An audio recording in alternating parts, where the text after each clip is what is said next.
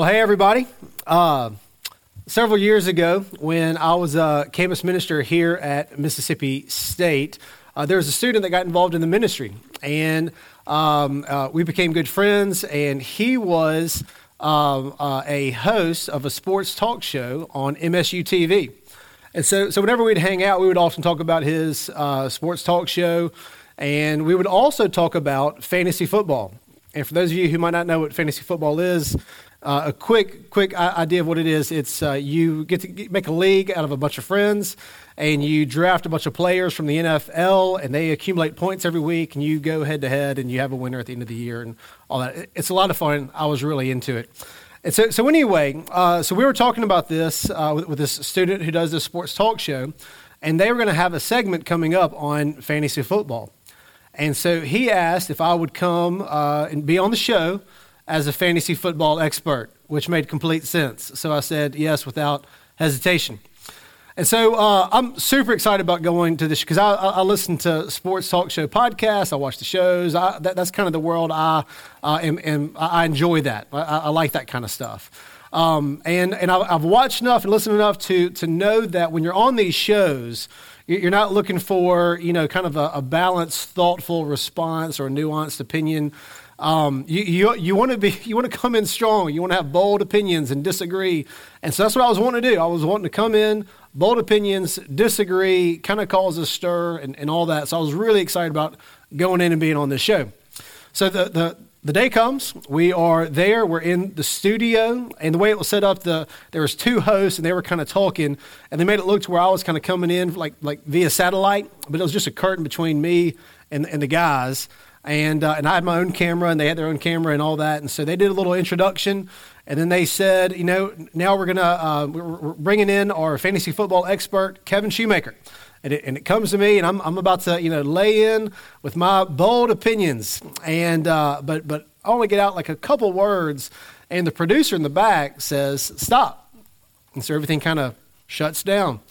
And I hear some talking going on in the back, and then she comes and speaks to the host for a little bit, and then she comes over to me, and she has a question, and it's a question I wasn't quite sure how to answer.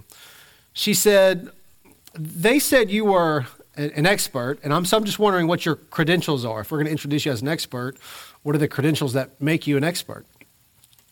I was like, "Well, I have some buddies, and we played, and I won a championship one year." She was like, "That's not quite enough. We're looking for a little bit more." And then I was like, "Well, I guess I'm more of a self-proclaimed expert." And she said, "That's not really good enough." And so they ended up just introducing me when we kind of, did it over again. They just introduced me as a friend of so-and-so's. And I came on and I gave my opinion. And so this idea that I was a self-proclaimed expert didn't really hold much water. And when I tried to say I was an expert because I was better than some of my friends, that didn't carry any weight either. And this is a little bit of the problem that Paul is experiencing in 2 Corinthians 10 and 11. He's dealing with these false teachers. Now Paul does have credentials. He was handpicked by Jesus himself. He was affirmed by the apostles. So Paul's good. But these false teachers in Corinth, not so much. And the way they kind of give their credentials is by comparing themselves to each other. And so as we look at chapters 10 through 12, we're going to see Paul interacting with these false teachers. And there's a word that comes up a lot in chapters 10 through 12, and it's this. It's boast or boasting. It comes up over 20 times in chapters 10 through 12. And Paul's really making a point about boasting. And the false teachers tend to boast in themselves, while Paul boasts in the Lord. And that leads him to say what he says at the end of chapter 11, that leads into the more famous 2 Corinthians chapter 12, where Paul talks about being made strong in his weakness. And in chapter 11, verse 20, he says this, "If I must boast, I will boast of my weakness." He's kind of contrasting himself to these false teachers who are boasting in themselves.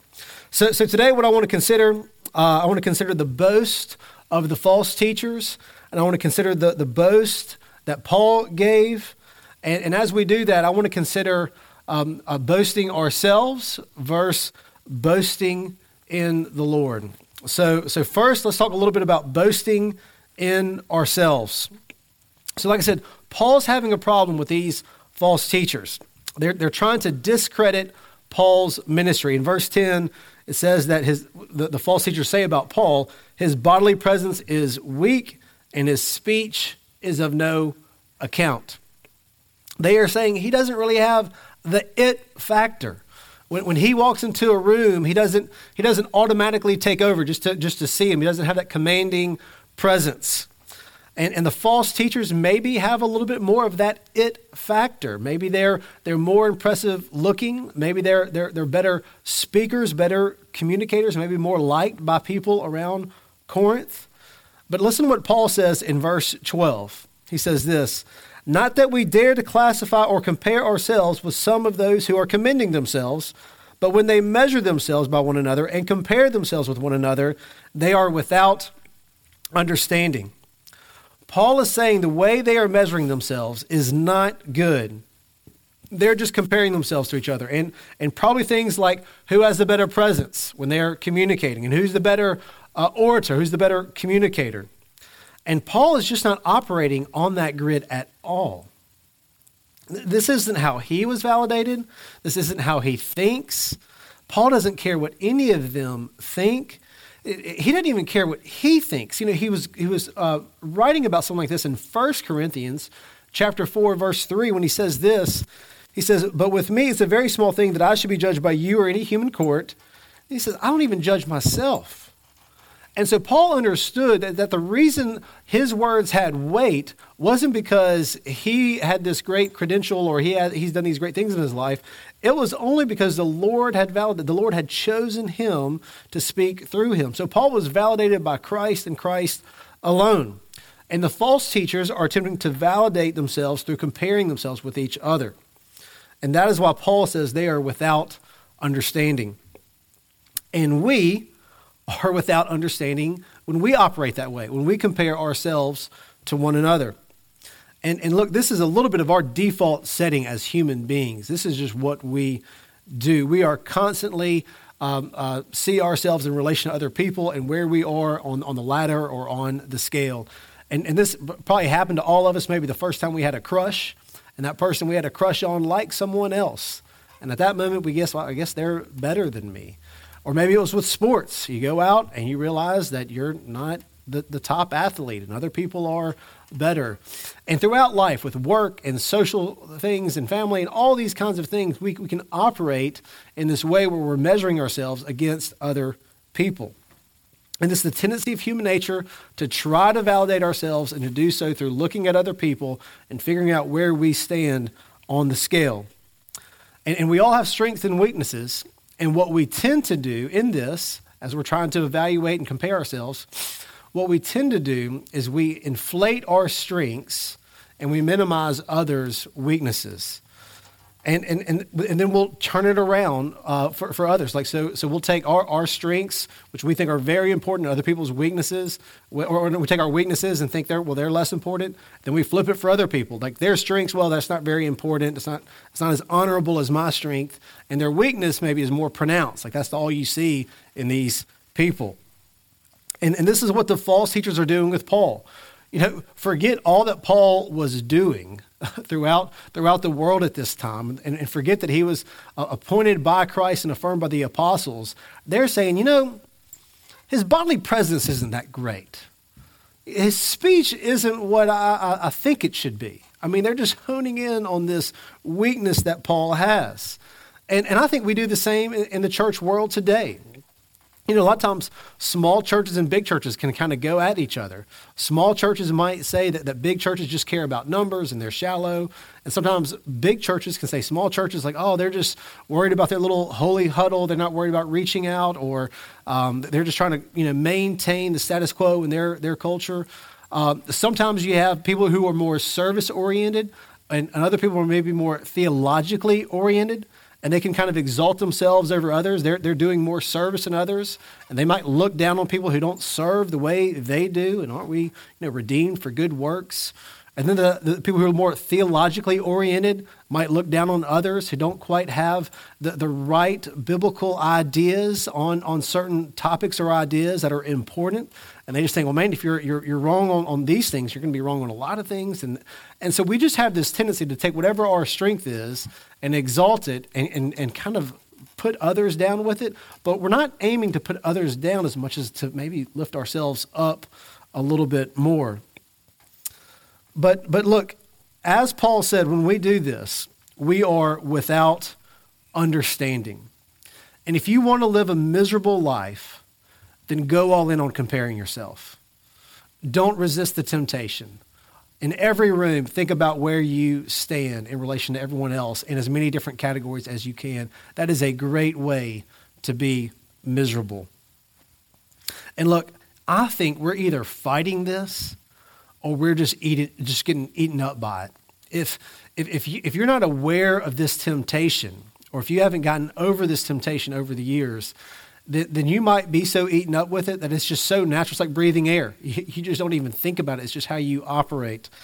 But look, if you want to be happy, then you don't want to focus on validating yourself through others, by comparing yourself with others. If you want to be happy, you need to shift that focus away from yourself and onto the Lord, which brings me to my second point, boasting in the Lord. So in verse 13, Paul says that he will not boast beyond his limits, meaning that he will not boast beyond what God has done. God has assigned Paul to reach the Corinthians, and he has assigned others work as well. And Paul's boast has a focus, and it isn't him or his works, which is, he's doing a lot of things. But his boast is this. It's in verse 17. Look at it. In verse 17, let the one who boasts, boast in the Lord. And this is similar to what Paul's already said in Galatians chapter 6, verse 14, when he says, but far be it from me to boast in anything except in the cross of our Lord Jesus Christ, by which the world has been crucified to me, and I to the world. Far be it from me to boast in anything but the cross. So while the false teachers are comparing themselves to one another, trying to validate themselves, or to put it another way, while the false teachers are boasting about themselves, Paul determined to make his only boast to be in the Lord. And look, I think this is one of the evidences of true conversion. You know, people can say the sinner's prayer and not truly be converted. People can grow up in church and not be truly converted. People can be baptized and go to church and not be truly converted.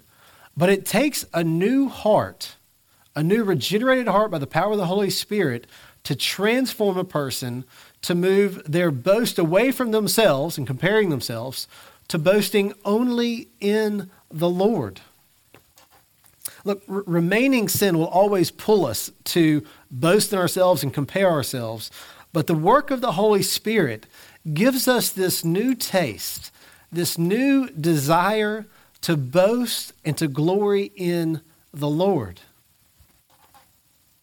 We aren't made to make a name for ourselves.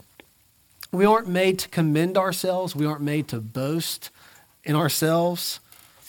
We are made to boast in the Lord. The Westminster Catechism asks the question, what is the chief end of man? And the answer is that the chief end of man is to glorify God and enjoy him forever. In other words, the chief end of man is to boast in the Lord and to love doing it. And look, if anyone could have boasted in themselves, it would have been Paul, right? I mean, he's this great missionary and teacher. But what does he say in verse 13? Look at verse 13.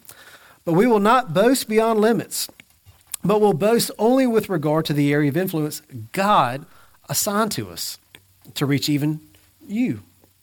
So what he's saying here is that he's only done what God has assigned him. He's simply responding to the assignment that God gave.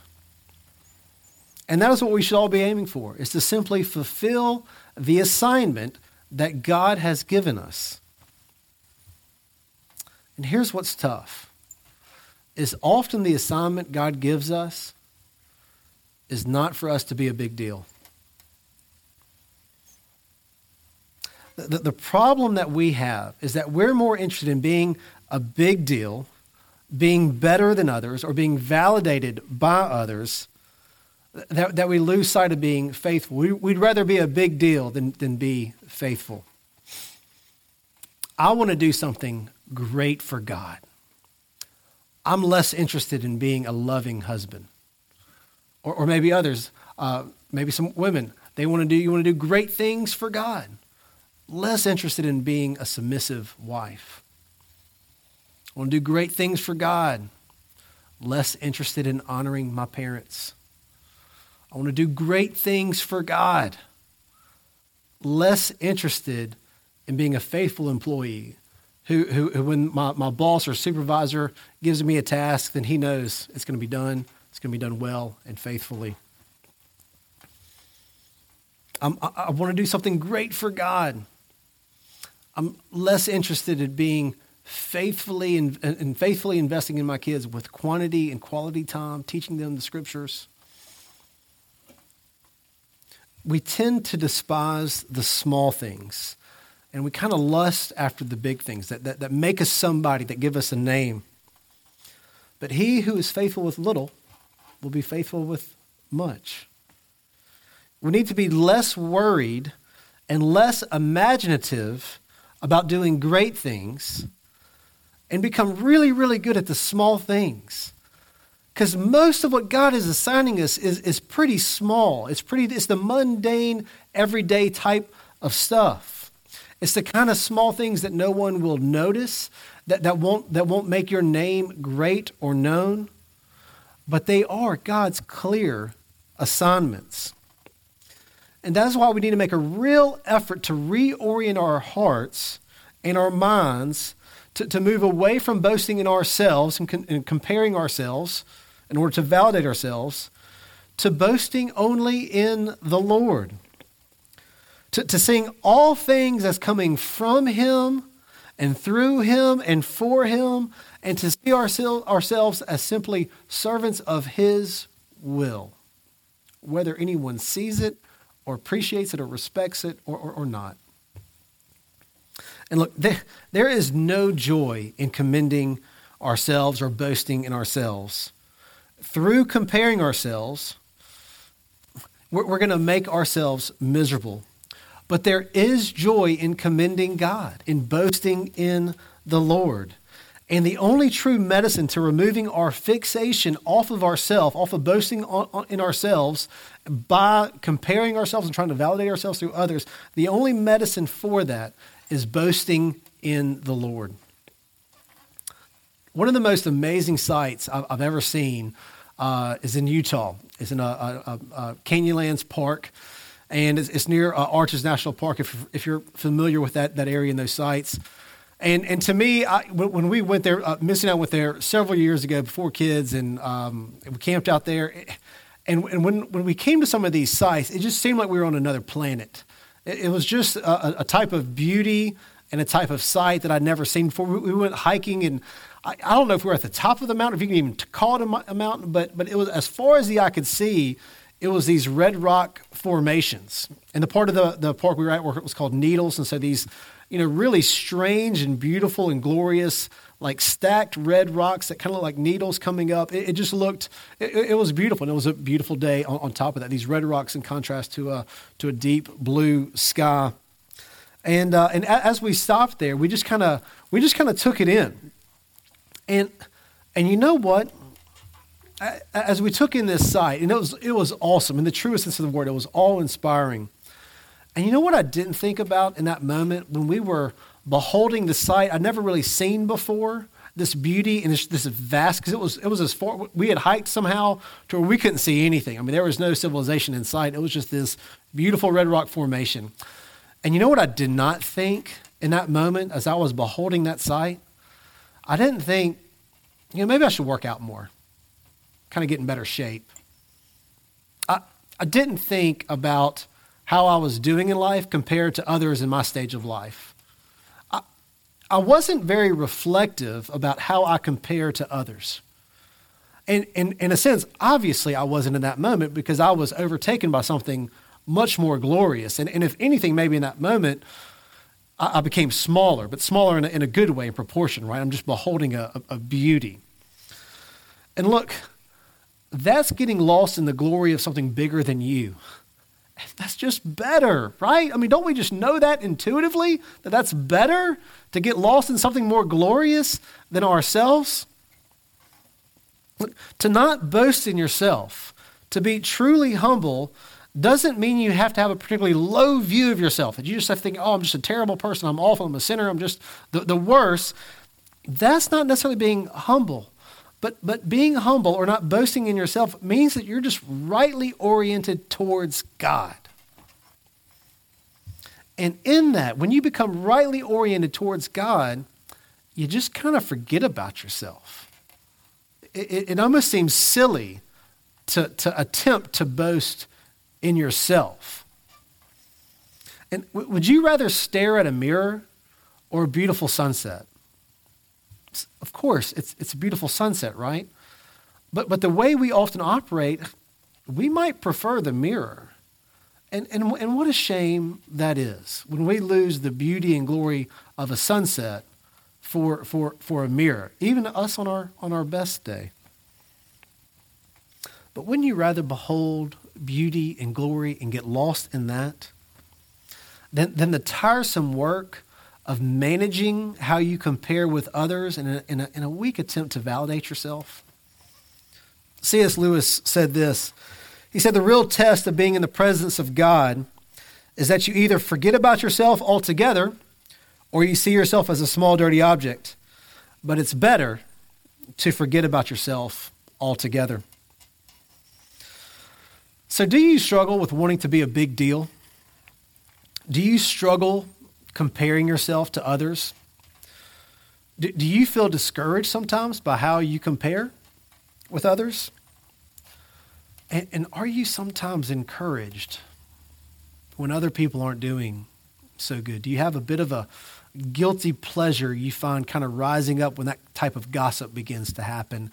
There's a sense of validation happening where I'm doing better than them.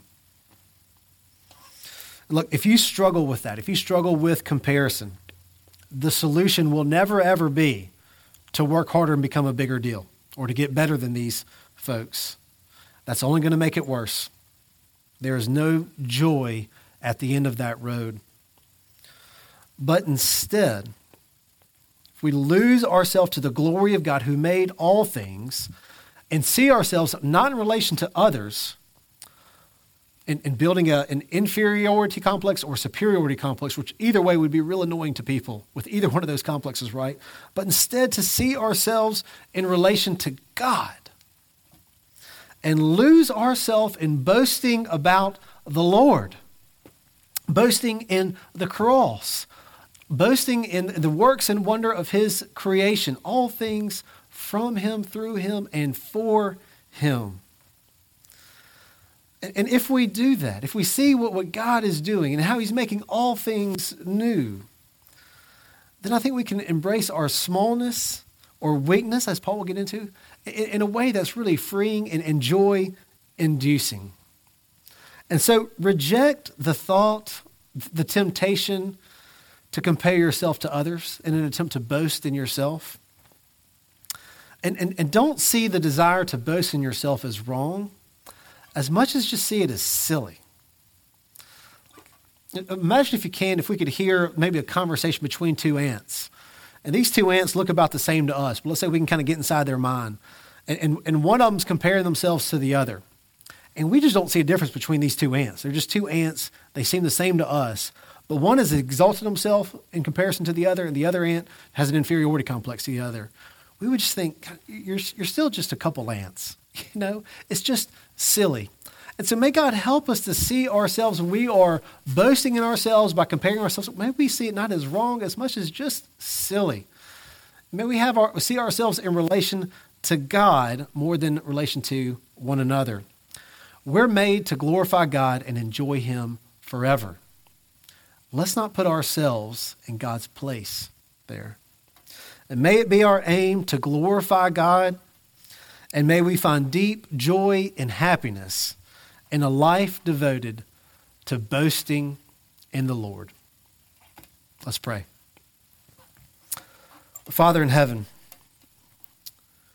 we see ourselves in relation to others, and we need you to wake us up to that, to bring us out of that oppression, and to see ourselves in relation to you, the God who created all things, who made us, who redeemed us through the work of your Son Jesus on the cross. And would you give us new eyes that we might take deep delight and joy in boasting only in you. And Jesus, it's in your name that we pray. Amen.